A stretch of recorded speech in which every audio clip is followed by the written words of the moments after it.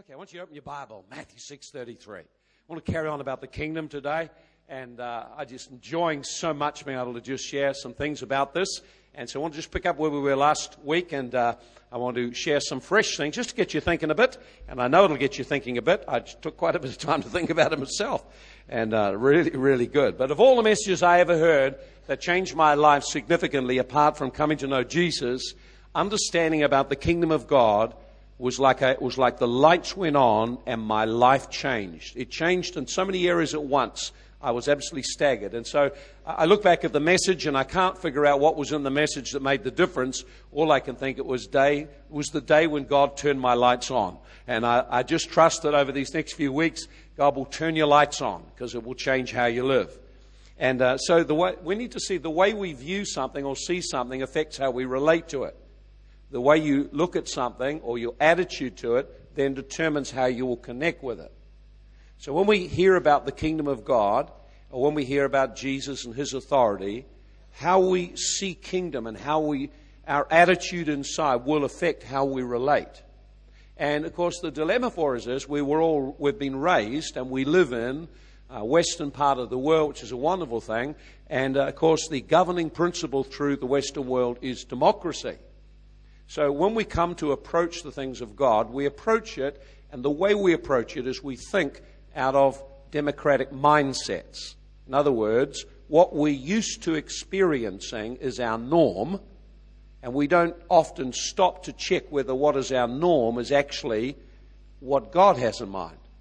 And so over today I want to show you some things just about the difference between democracy and kingdom. And I want you to think not just in terms of getting a bit of useful information. I want you to think in terms of, is this how I think? Is this how I run my life? Is this the way I operate? Do I operate with a democratic mindset trying to advance the kingdom of God? So when we hear, for example, teaching on the authority of Jesus and a whole series on authority, every kind of issue we've ever had with authority will come up in our mind. And all kinds of issues will come up and questions, but they will be solved, most of them through the course. The issue, of course, is that if I want to fulfill my mandate, what God called me to do, I must have his authority and power to do it. So what we're doing in teaching on the kingdom and this whole series of Undercover, it's not to put a burden or try and make it life hard for people. It's to give us understanding so internally we can be positioned to see God's blessing in a greater way. For example, if you have a child and there is a demonic spirit troubling the child, a doctor can't fix it, a teacher can't fix it, a psychiatrist can't fix it. What is needed is a superior kingdom to come and displace it. And you are authorized to do it. In fact, a little later I'll do a session at some stage just on what we are authorized by the Lord to do on his behalf. And you'll be quite surprised what you're authorized to do. Of course, whether you do it's another thing. Whether you do it's another thing. So like, if the prevailing atmosphere in your home is mainly demonic, then whether you do something about that's up to you. You just decide whether you're going to live in the kingdom blessings or whether you decide whether you're going to live under what you're used to. But we don't have to accept what we see. We can bring God's heaven, we bring the kingdom of heaven into earth and change it. See? So we need to see that. We are agents of change. Now, a little later at some other time, I'll just talk to you a little bit about the difference between religion and the kingdom. They're massively different, again, in the thinking. And what you'll find is when we look at that, you'll find that for some, the prevailing mindset is a religious mindset. In other words, it doesn't originate in God. It doesn't originate even in the Bible. It just sounds good, looks good. We got used to it, and we think that's normal. And we've not stopped to check it, whether it actually is biblical or not. So what I want to do is just talk about the kingdom. And so we saw last week, what we got into and looked at was we saw Jesus preaching, Matthew 4:17, at the beginning of his message, and the whole of his message was about the kingdom of God. So right from the beginning, he spoke, repent, the kingdom of heaven is at hand. And all his ministry, if you've started to read through the book of the Gospels, you'll see it's all about the kingdom. How many of you started to read it and look for that? Okay, there's a couple. It's probably why I've got to do a series of about 4. Okay? I actually asked you to read it again and look for what the Bible plainly says. Because if you don't look for it, you won't find it. Okay then, and the second thing we saw in Luke 9, and we saw there in verse 2 that the disciples were sent out and Jesus gave them the message they should preach. They should preach the kingdom of God. So from the beginning of the Bible to the end, all through Jesus' teaching, he was preoccupied about teaching about the kingdom of God. So we should have an understanding of it. We saw in the book of Acts 28 verse 31, Paul preached the kingdom of God and the things concerning Jesus Christ. So when you look at the whole thrust of the New Testament, it all is about the kingdom of God. Jesus announced it, he demonstrated it, he taught about it, he taught the principles of it, taught how to live it, empowered people to preach it, and the whole of the New Testament is about the kingdom of God advancing.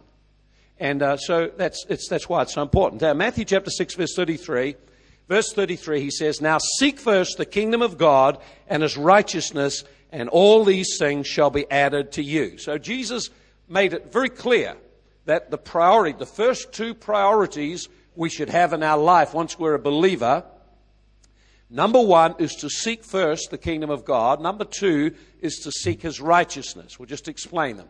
The kingdom of God literally refers to a realm or an area where a king rules. It's the governmental rule of a king. So it says, first, above everything else, seek that God's way of doing things becomes established in your life. That's probably the simplest way to describe it.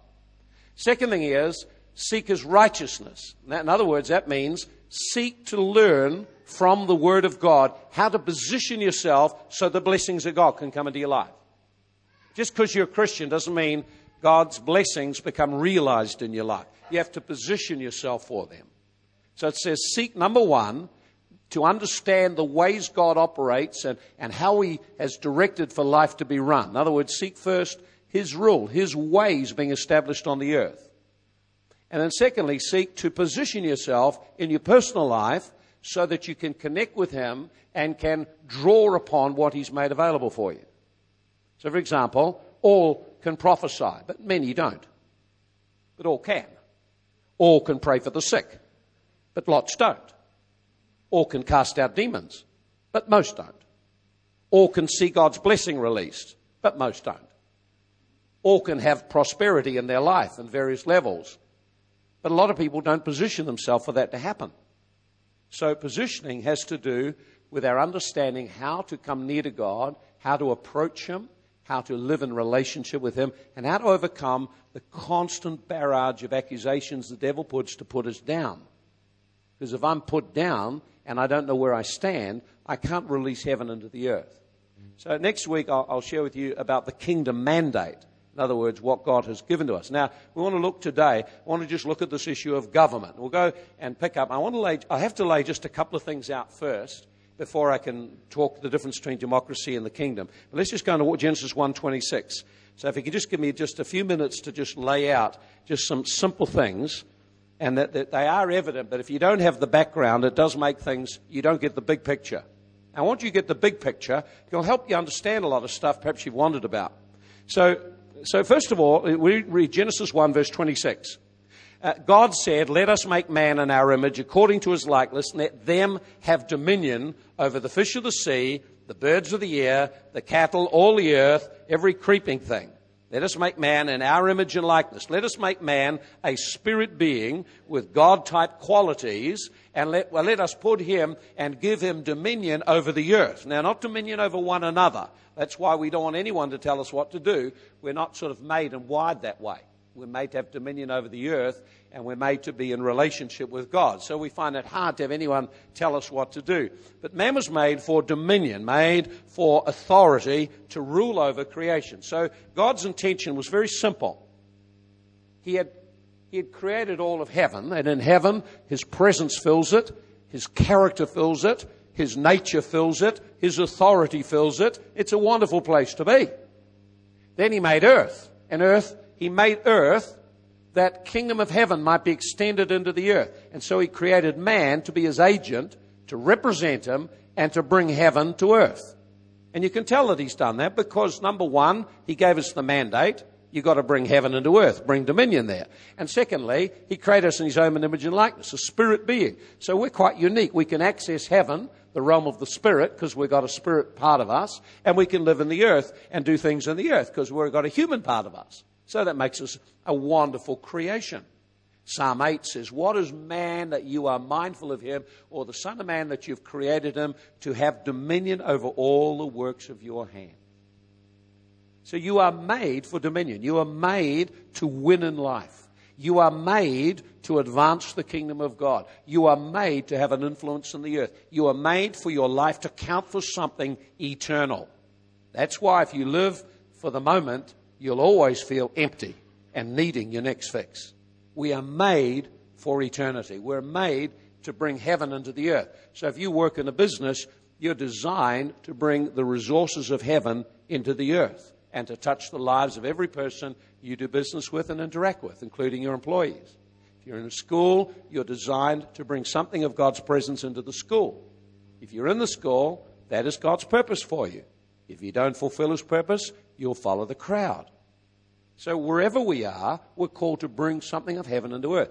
The big thing is how to do it. So let's have a look at a few things. First, I want to get this real clear about the issue. So we see here that the first one who came up with the idea of dominion was God. So God realized that the earth would need bringing into order, that in order for things to work, there would have to be some form of government. We hear the word government. Some of you will have very negative thoughts. Okay? And you'll have negative thoughts because of your experience and your opinions. See? But government isn't bad. Government's necessary. Just consider for a moment if there's no government.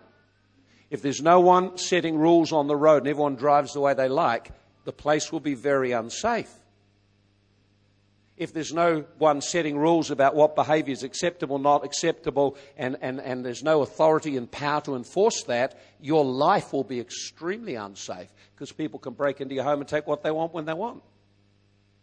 If there's no government to provide some kind of organization, the society breaks down and becomes chaotic. So no matter where you are in the world, people need government. We must have government. We understand government is God's idea. There must be government. It came from God, who's a king over a kingdom. So when God created the earth, He said for man will have dominion. They'll be my representatives, have dominion. Now, the problem is, of course, is what happened when Adam fell. Now, the core of Adam falling, the core of his sin was this. Because when I use the word sin, you think of drunkenness and all kinds of wickedness. But you see, actually, the core of sin is just saying this: I won't have God to rule over me. That's the bottom line. You can come to church and still live a sin-filled life because you're saying in your heart, I don't mind coming to church, but I just don't want God to rule over me. I want to be in charge of my own life. Okay? And that's the core and the heart of sin. Everything springs out of saying, no, God, we're saying no to you and no to your government. We've got a better idea, and we'll govern ourselves. Or what the world puts it like this: I'll do my own thing. I'll do my own thing. Okay? And it says in the last part of the book of Judges, says, because there was no king, everyone did what was right in his own eyes. So the core of sin is, I'll do what I think is right for me. Getting the idea? And see, when I start to bring these things out in the open like this, you'll realize that these paradigms and thoughts dominate our way of thinking. And if we're going to live and walk in the fullness of what God has for us, we need to change how we think. So it's no longer, I do it my way. And you'll see why in a moment. You'll see that comes fully out of, not only out of the sin, but also comes out in another area of the democratic way of thinking. Let's have a look in Luke chapter 4. I want you to see something that happened in Luke chapter 4. Luke chapter 4, I want you to read it in verse 5 and 6. So let's just look at the fallen man. Now we're going to look at Jesus being tempted. Now remember that Jesus came into the earth. He announced the kingdom of heaven is here. Then immediately after he was filled with the Holy Spirit and anointed for this mission of advancing the kingdom, immediately he had a season of prayer and fasting, and then he was tempted by the devil. Now notice what the devil said to him. Notice these words that the devil said to him. He said to him, verse 4, he said, verse 5, the devil took him up onto a high mountain and showed him what? Showed him all the kingdoms of the world at one moment. So he was actually transported in the spirit or physically up to a mountain, and the devil, using the power he had, was able to show him all the kingdoms and their glory. In other words, he was able to look into the realm of the spirit and see the kingdoms of the earth and their glory. Whether he showed him the kingdoms that are been and are coming, I don't know, but certainly he showed him kingdoms. And we've been there and seen some of those kingdoms. And the Roman kingdom at the time of Jesus was unbelievably magnificent. Unbelievable buildings and organization. It was a massive kingdom that influenced the whole of the earth. It had conquered, subdued, and colonized the known world. It was an amazing kingdom. And Jesus was shown all the kingdoms of the earth. And this is what the devil said. All of this power and glory will I give to you, for it's been given to me. And I can give it to who I like. Notice what he said. It's been given to me. Where did he get it? Okay? He didn't get it from God. He got it by overthrowing the man God put in and gave that authority. So when the devil said, all this authority, all this dominion, all this glory, all this power to be able to build such kingdoms has been handed over to me by God's representative who declared independence. So where did the devil get that kind of power? It was given to him by Adam when he seduced him and overcame him, and Adam yielded up and said, I won't do what God wants. We have hardly any concept of the level of power and glory and dominion that Adam walked in. See, we tend to think of him just like us, but he hadn't sinned? No way. He was covered with the glory of God. He had unusual and unbelievable power to be able to change things and make things happen and to move about the earth. And it came because he had access into the realm of the Spirit, the second heaven. He could govern the earth with the power God had given him. When he fell, he lost his glory, he lost his power, and the devil picked it up. And so now, in the realm of the Spirit, there are wicked spirits temporarily occupying that place. So when you ask why we got all the problems in the world, simple. The man God gave the entrustment to let him down, declared independence. Now the devil's got a hold of it for the time being. But God's intention is it does come back to his people. His intention is it comes back to his people. His intention from the beginning was we have it. So at the moment the devil is a usurper. And he occupies the realm of the Spirit. The devil doesn't occupy hell. He occupies the realm of the Spirit, interfering and controlling and manipulating the affairs of nations on the earth. And God calls us to rise into that place and to do what Adam failed to do. Well, just think about this. See? And Jesus said, no. He says, written that you worship the Lord and serve him alone. So Jesus was tempted. He was tempted. This is what the temptation was. Listen, forget the cross, forget all the hard route, just bow down to me and I'll give you the lot. I know that's why you've come here. He tried to short-circuit Jesus' ministry and say, take the easy road. Take the easy road. Look, if you just bow down to me, I'll hand it all over to you. Which, of course, he would never have done. He would have actually then sabotaged God's plan to bring the kingdom back and wrestle it out of the hands of the devil. Okay, we're getting the idea. Starting to get some concepts here now, see? So what happened when Adam and Eve refused the government of God? They refused and they wanted to establish their own. So the result of that was three things. I mean, lots of things, but let me three things. Number one, demonic powers began to rule over and create chaos on the earth. That's the first thing. And the Bible says, Ephesians 2:2, the devil now works, and the world follows the same course under the power of the prince of the power of the air, that spirit that works in children of disobedience. Or essentially saying this, the chaos in the world is caused by a spiritual power and people responding to it. Okay? Second thing that Adam lost. So the first thing, that consequence was chaos. Second thing is he lost his government. He lost his government. Or second thing was actually lost his relationship. And so what he did was then he substituted religion for relationship. I'll look at that a little later. And so religion is men trying to find a way back to God, and that's all the place in the world you go, you find religion. The third thing that he lost was government, so he had to invent his own. So, see what he lost. So first of all, he lost his authority, and the devil got it and created chaos. He lost his relationship, so therefore now he has to substitute something for it, which is religion. And he lost his government, so he's also got to substitute something for it, got to create some form of government.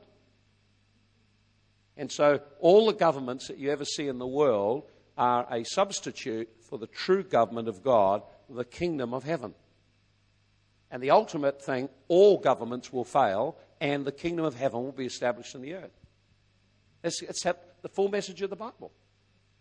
Okay then, so what kind of governments do we see? You can probably think of a few governments, and we can think of some. In the Middle Ages, of course, you go right through and you find generally they fall under these kinds of things. They form under a dictatorship. Dictatorship is where one person considers himself superior to everyone else, and they they literally rule over everyone. Everyone bows down to them, and usually whatever they want happens. And so you can think of all the dictators that rose up under different regimes, but all of them have one thing in common. All they wanted to do was just increase their power, their rule, and use people to get where they wanted to get. So you find that. So then, of course, you have a thing like monarchies. You find we've got a monarchy, but it's actually a powerless monarchy. It's only a figurehead monarchy. And so long ago, in the Middle Ages, the power of the monarchy was removed because the monarchy failed, and instead of blessing the people, it oppressed the people, so they stripped the monarchy of its power. Cromwell and all of those people. Okay? And then you have a look in this century, there's been the rise of communism. Communism also seeks to take the power away from a ruling elite, so it took the power away from the Tsars and put it in the hands of the people, so that the people could govern themselves. And of course what happened was, in the end, if you look at communism, you just change one tyrant for another. You just get a whole ruling class of other people who say we're equal, but they're not. Then you find there's things like socialism. Socialism also attempts to put power back into the hands of the people, and so you have various forms of elected government, but the government then takes care of the people. Now, to take care of the people, you've got to give up your rights. And our government is moving from being democratic to being socialist. And so there you get that term nanny state, where the government is taking over the running of everyone, and so we've got to keep you safe, we've got to make sure you don't hurt yourselves, we've got to do this for you, we've got to do the thinking for you, we'll look after your children for you. And actually the philosophy is a socialist philosophy. And the government is moving. Now, of course, for a government to be a socialist government, they've got to persuade the people to give up their responsibilities and authority. And progressively, they've done that. Okay, get an idea? So then we get down to democracy. Now we can have a look at democracy and what it is, and then see how it differs. Because we're used to democracy. We can't see the emergence of socialism.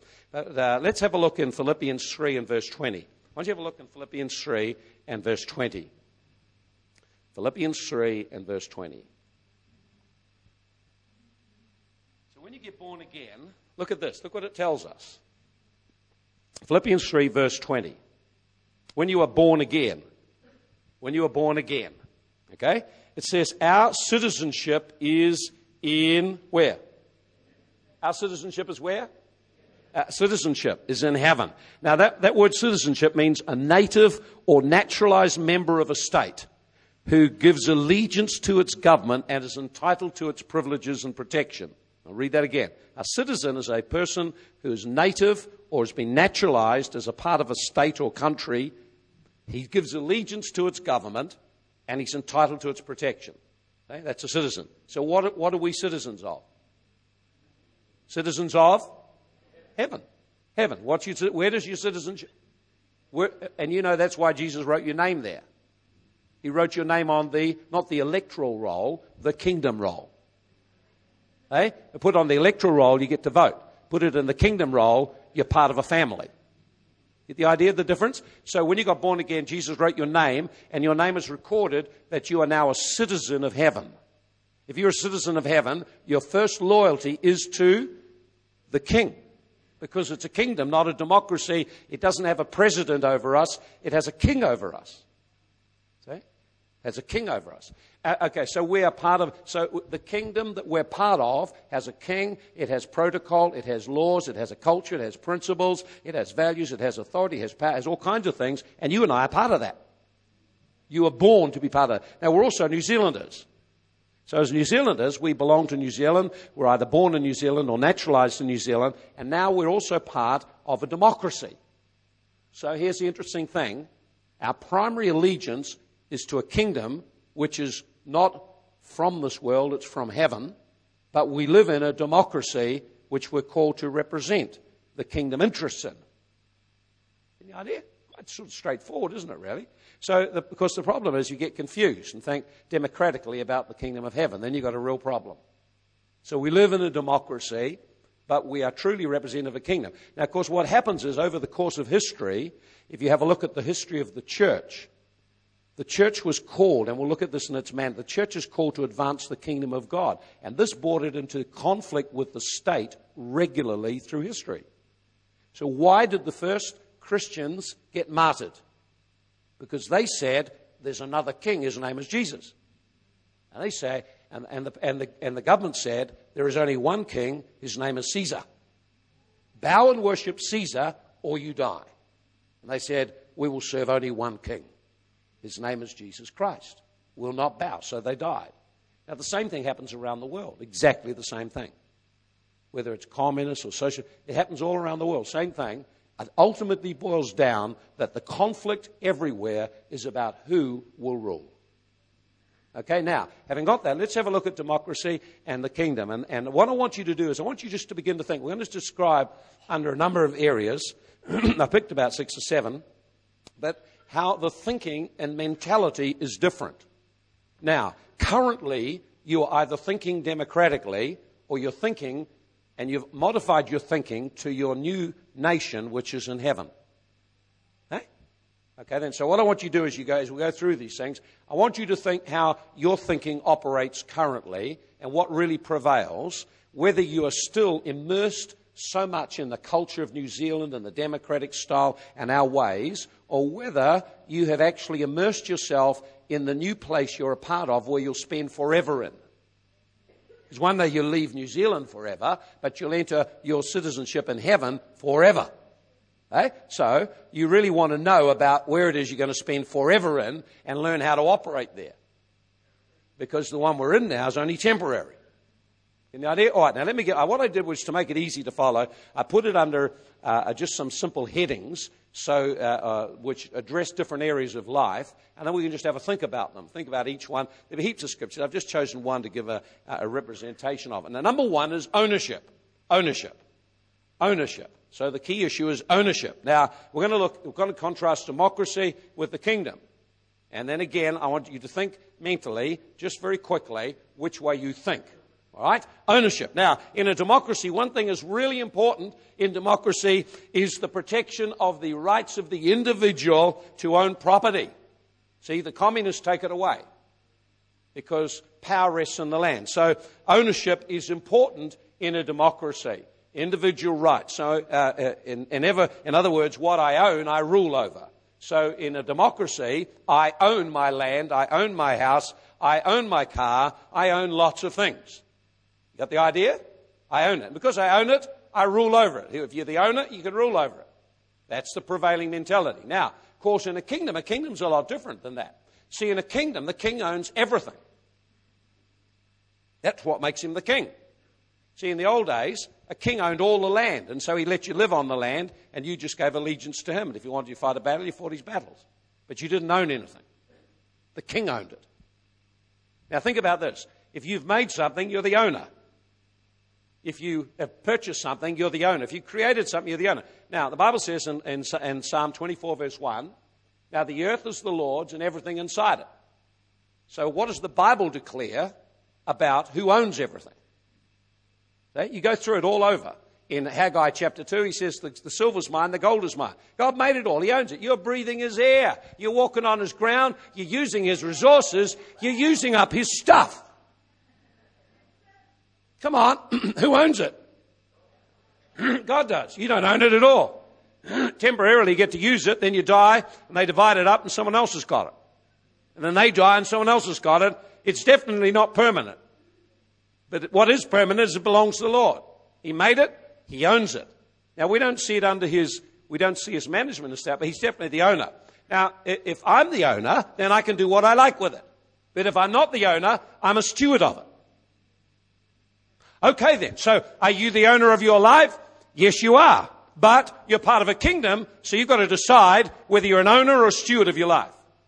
Do you own your car, own your house, own this, own that? Well, do you own it? Or are you part of a kingdom? If you're part of a kingdom, he owns it. And you're a steward.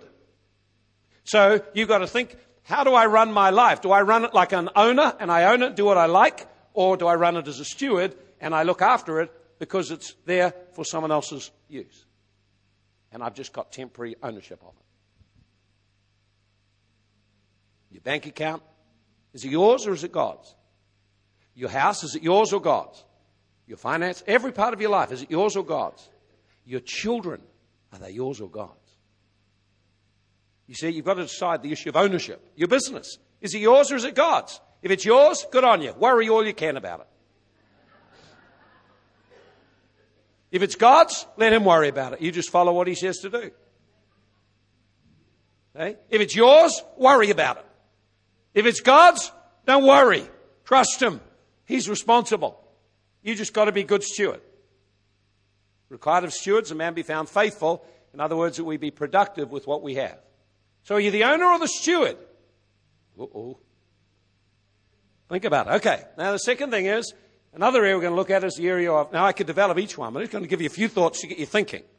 And already what you'll find is that most of us are so ingrained with democratic values and thinking that we actually continually are sabotaging our life with God because we don't think right.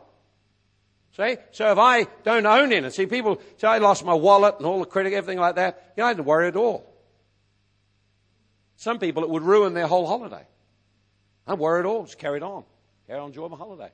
Didn't worry about one little thing. Just rang up, cancel them, carried on with the holiday. You see, for some people, they lose it. Their whole life is in a mess and a turmoil. Because why? Because they're the owner. And therefore they have to worry. Jesus said, don't be anxious. Seek first the kingdom. Seek first the right mentality about everything you got. God owns it. If he owns it, let him worry about it. I'll enjoy working with it, using it, being a blessing with it. I'll be a good steward of it. That's good, isn't it, eh? Okay, here's the second one. Authority. Oh, this is a word we all hate. It's a very difficult one. But actually, authority is the legal right to rule and make decisions.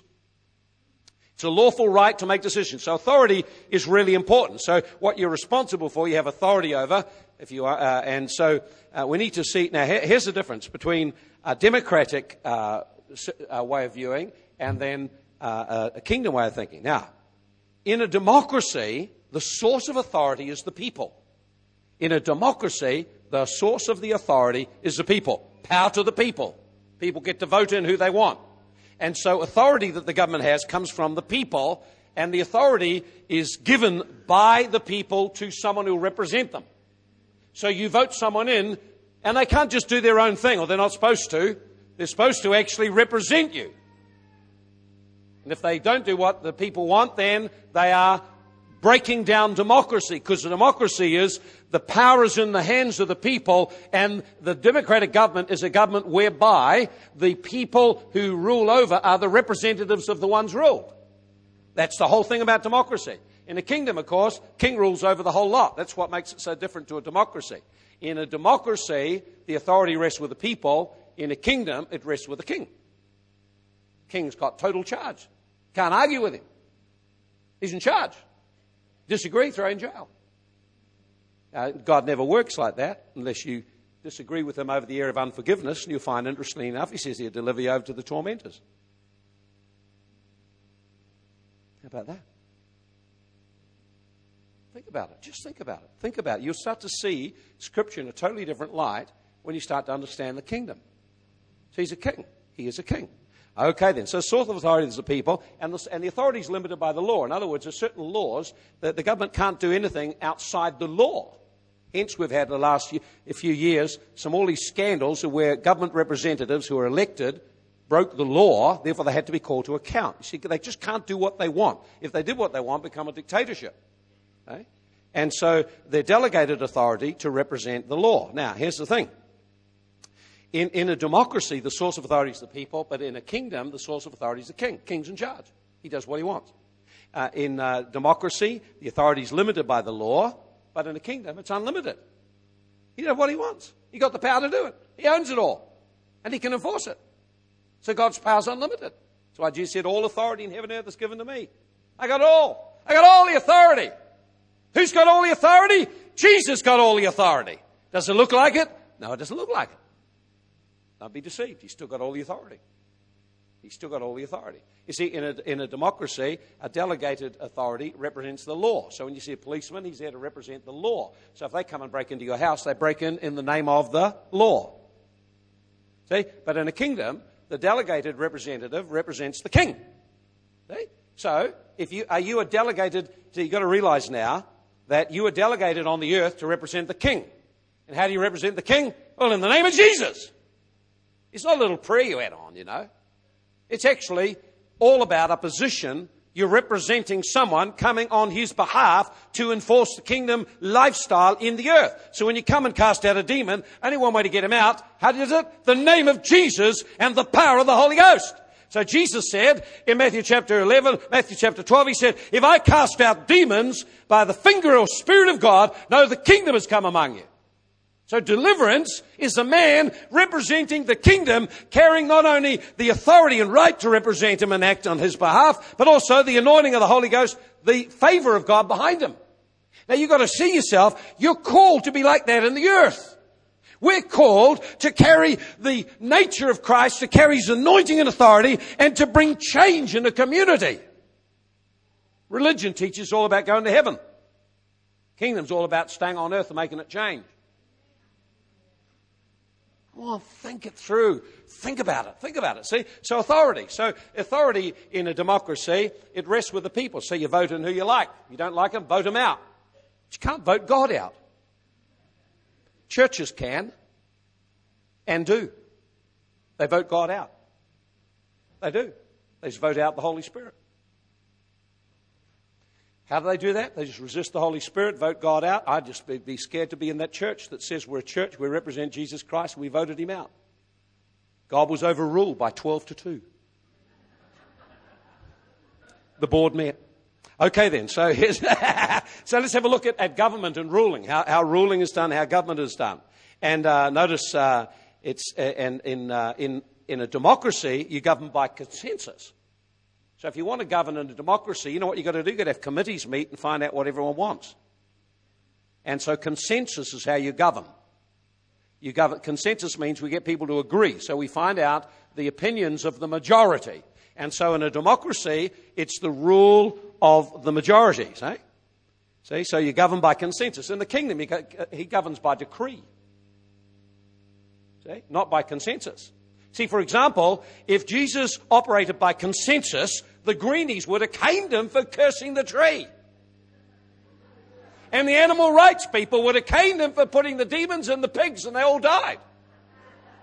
But he didn't ask their opinion. He just did it. Because he had authority. Because he was the one who created it all. So he didn't wait around for consensus. He governed without consensus. He was here to announce something different. Not the consensus of God or the democracy of God, actually the kingdom. So he says to the tree, die. And it dies. Says to the bread, increase. And it increases. That's what happens in the kingdom. It operates differently. See? Whereas in a democracy, you've got to have a meeting and find out what everyone thinks. We don't agree. Majority don't agree. We can't do it. So we vote God out. See? So in a democracy, personal opinions abound. So, anything happens, everyone's got an opinion. But in the kingdom, you don't have opinions. See, in the kingdom, whatever the king's opinion is what's your opinion. Oh, that's getting to you. I can see that, see? Because we're so full of opinions. We are riddled with opinions. Decisions made, we've got our opinion. Here's a simple thing. If you're not responsible for it, don't have an opinion. It's real simple. So someone asks, what do you think of that? I don't think anything. Why not? It's not my responsibility. See, having opinions leads to gossip, criticism, every kind of negative thing, because it doesn't come out of the kingdom. See, what my opinion is, what does God say about it? Well, that's my opinion. Oops. See, I can see it radically pushing on the way you think. Because our thinking is dominated by the world, it's dominated by the democratic mindset. So we have opinions. I've got opinions about how to raise kids. Got opinions about, everyone's got opinions. What does the Word of God say? What does God's Word say? Well, that's my opinion. wherever we can get agreement on that. And one of the guidelines I found is if I'm not responsible for it, I don't have an opinion. So they say, what do you think about such and such a ministry? I don't think anything. I just found it real easy to say I don't have an opinion on it because they're not my servant. They're a servant of God. He's the one who have the opinions. Ask him. In due course, he'll show what it is. See, so what happens is, of course, church gets full of opinions. And so what happens is, well, I don't agree. So then, and then what happens is we bring that democratic mindset into what an operation of the church or operation of the kingdom of God. There's room for discussion. I believe we should have unity, and I believe there should be teamwork. But you've got to understand the prevailing thing is, and sometimes someone just says this is how it'll be. That's how it is with Jesus. As I found it, I don't have opinions about a lot of things. Just ask him what he says, and he gives direction. You know, if you ask God for guidance, he doesn't sort of come back and say, what's your opinion? Did you get on the phone and check out half the church? What do they think? Well, they think it's okay. Well, it must be okay then. See, he doesn't think that way at all. He says, this is what I'm telling you to do. But. Do I hear that democracy coming up again? This is not a democracy, didn't I tell you? You see, you understand with God, he gives direction, gives decrees. He said that's how it's going to be. That's how it is. So when, for example, and once, of course, if he's got ownership, then, of course, you don't have to worry about it. You don't have to make lots of decisions because many of them he's actually able to direct you in. He's responsible to direct you in. So when it comes to direction, see, I didn't want to leave teaching and go out and run a Christian school. Lord said, I want you to do this. So that's all boils down, is it my opinion or his? Or I just say, Lord, what you want. That's why Jesus said, your will be done. Of course, we can have opinion about all kinds of things, but I encourage you to not be so opinionated. Be sure you've got God's mind on things. Okay then. So, and of course, when is the issue of government that way? Of course, what happens is the majority opinion rules, and because of the majority the majority can be influenced by a minority. So the minority groups with self-interest. So what you find in a democracy is self-interest becomes prevalent, and gradually over the course of a period of time, self-interest for small groups starts to have a vocal and a vocal and a vocal and a vocal, and then before you know it, the majority are forced to come under what has been decided by the consensus. And so it breeds self-interest, whereas the kingdom is all about the king is a benevolent king who has a heart for his people and their welfare.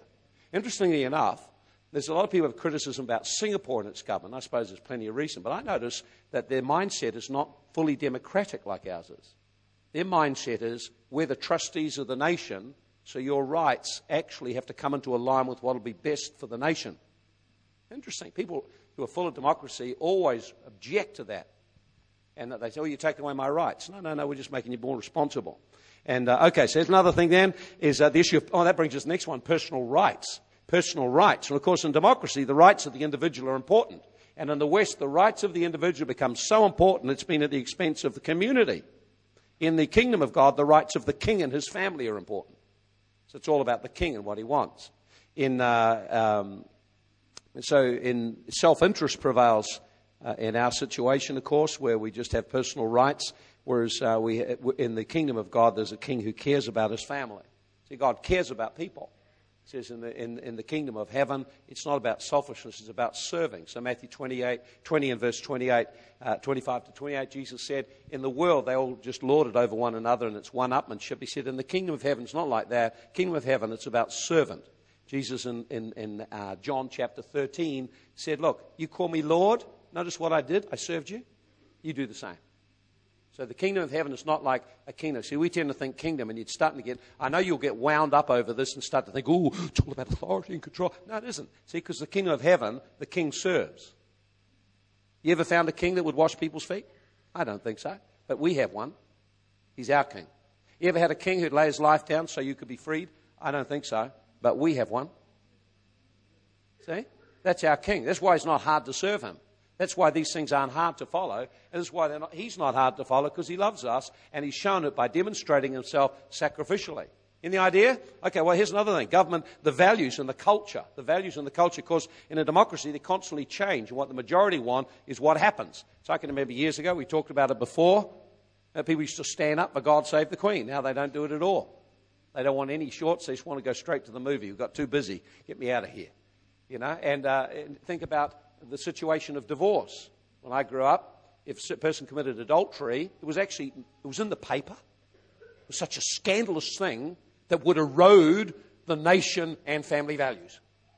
And so it was in the paper. I'm not saying whether that was good or bad. But now, of course, it happens all the time. No one even thinks about it. So you understand values are changing. So in a democracy, the values change and the majority determine what the values will be. Hence, we have a lot of laws that maybe the majority don't necessarily agree with, but it's been pushed through anyway. But generally, but in a kingdom, and of course the king determines the values, and the values are absolute. So here, well, I think this is okay to live together. Well, I don't think it's good. See, but in the kingdom of God, he just says straight something like this. Adultery is a sin. Fornication is a sin.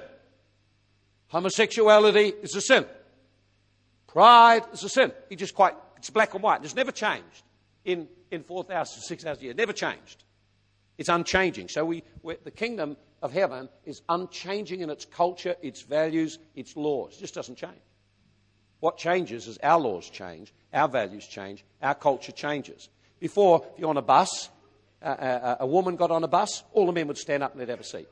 Elderly person get on a bus, all the men would stand up and they'd have a seat. Kids would stand up and let them have a seat. Not now. Culture's changed, and not for the better. Not for the better. See, so in a democracy, one of the dilemmas with a democracy is as the people forsake accountability to God and the character declines to do what people want, then the whole culture declines and, of course, the majority rule. So in New Zealand, only 10% are Christian, and so you have the majority or not. They actually begin to determine what the culture is. Interesting, isn't it? So in the kingdom of heaven, it's not a vote on the culture. It's not a vote on the laws. There's no vote whatsoever. It's just how it is. This is how it operates. So when Jesus was speaking in Matthew 6 or 5, 6, and 7 and gave his Sermon on the Mount, he said, this is how the kingdom operates. Blessed are the pure in heart, they shall see God. Blessed are those who hunger and thirst for righteousness, they'll receive the kingdom of heaven. You've heard people say, you shan't commit adultery. I tell you, look with lust in your heart. You've already committed it. So he began to outline how the kingdom operates. I encourage you to read Matthew 5 and have a look at it all. Okay, here's the last couple then. We'll just finish up. The last couple here are this representation. Representation. Now, representation. So, representation. The government is voted in and the government is voted out. Don't we like that? That's one good thing about democracy. If we don't like them, vote them out. You like them? Vote them back in again. See, but in the kingdom, you can't vote the king out. You can't vote God out. He's the king because he's the king. So he's king by birth or by appointment, but he's a king. He's king because that's who he is. So you can't vote him in, can't vote him out. You never vote the king out. He's always there, and he's always going to be there. See? And the other thing is that, of course, when there's representation, the leaders are supposed to represent the people. Is the leaders. So our elected leaders are supposed to represent us, but in the kingdom of God, get this. The people are supposed to represent the king. Think about that. So our leaders are supposed to represent us, but in the kingdom of God, we're called to represent the king. So your mandate is to go into the earth and represent the king. Not represent yourself and your own thing. Represent the king. To stand and promote his values, his culture, his lifestyle, his ways, his principles of success in life, firstly by living them and modeling them, and secondly by interacting powerfully with people and starting to engage them in a way that their lives are changed and you're truly salt and light. But religion will seek you to isolate and withdraw in case they infect us. But the Bible is quite different. It says, greater is he in you than he that's in the world. Go out and infect them with it. It's good. See the thinking is so different. And finally, accountability. Accountability goes like this. In democracy, they have a system of checks and balances. So you kind of got laws and checkups and whatever. And the leaders give account to the people. And you have elections. So the leader's got to give an account to the people. But you know what? In the kingdom of heaven, it's not like that at all. It's absolutely completely different. See, the king's rule is absolute, and the people give account to the king. Now listen. Every 3 years, the government gives account to the people. And you vote them in or vote them out. But in the kingdom, it's exactly the opposite. We give account to the king. Works exactly the opposite. So the Bible says in Romans 14, all of us should give account of our stewardship how we've been as citizens of his kingdom to the king, that we might qualify for eternal reward. Challenge. What a difference. What a difference. See? Now, if you don't like the government, vote them out. Because you can't vote God out, and one day you have to stand before him, give account, what of? Of your stewardship, see? See? And so, in the earth we have election ballot box, but in heaven there's a throne room and a place to go where God says it all about how things really are. You know something? It's not hard to seek first the kingdom of God and his righteousness, because we have a king that loved us and served us and demonstrated he's such a good king. Who wouldn't want to serve him? Who wouldn't want to put him first? Remember, all other governments will fail, but the kingdom of God lasts for eternity.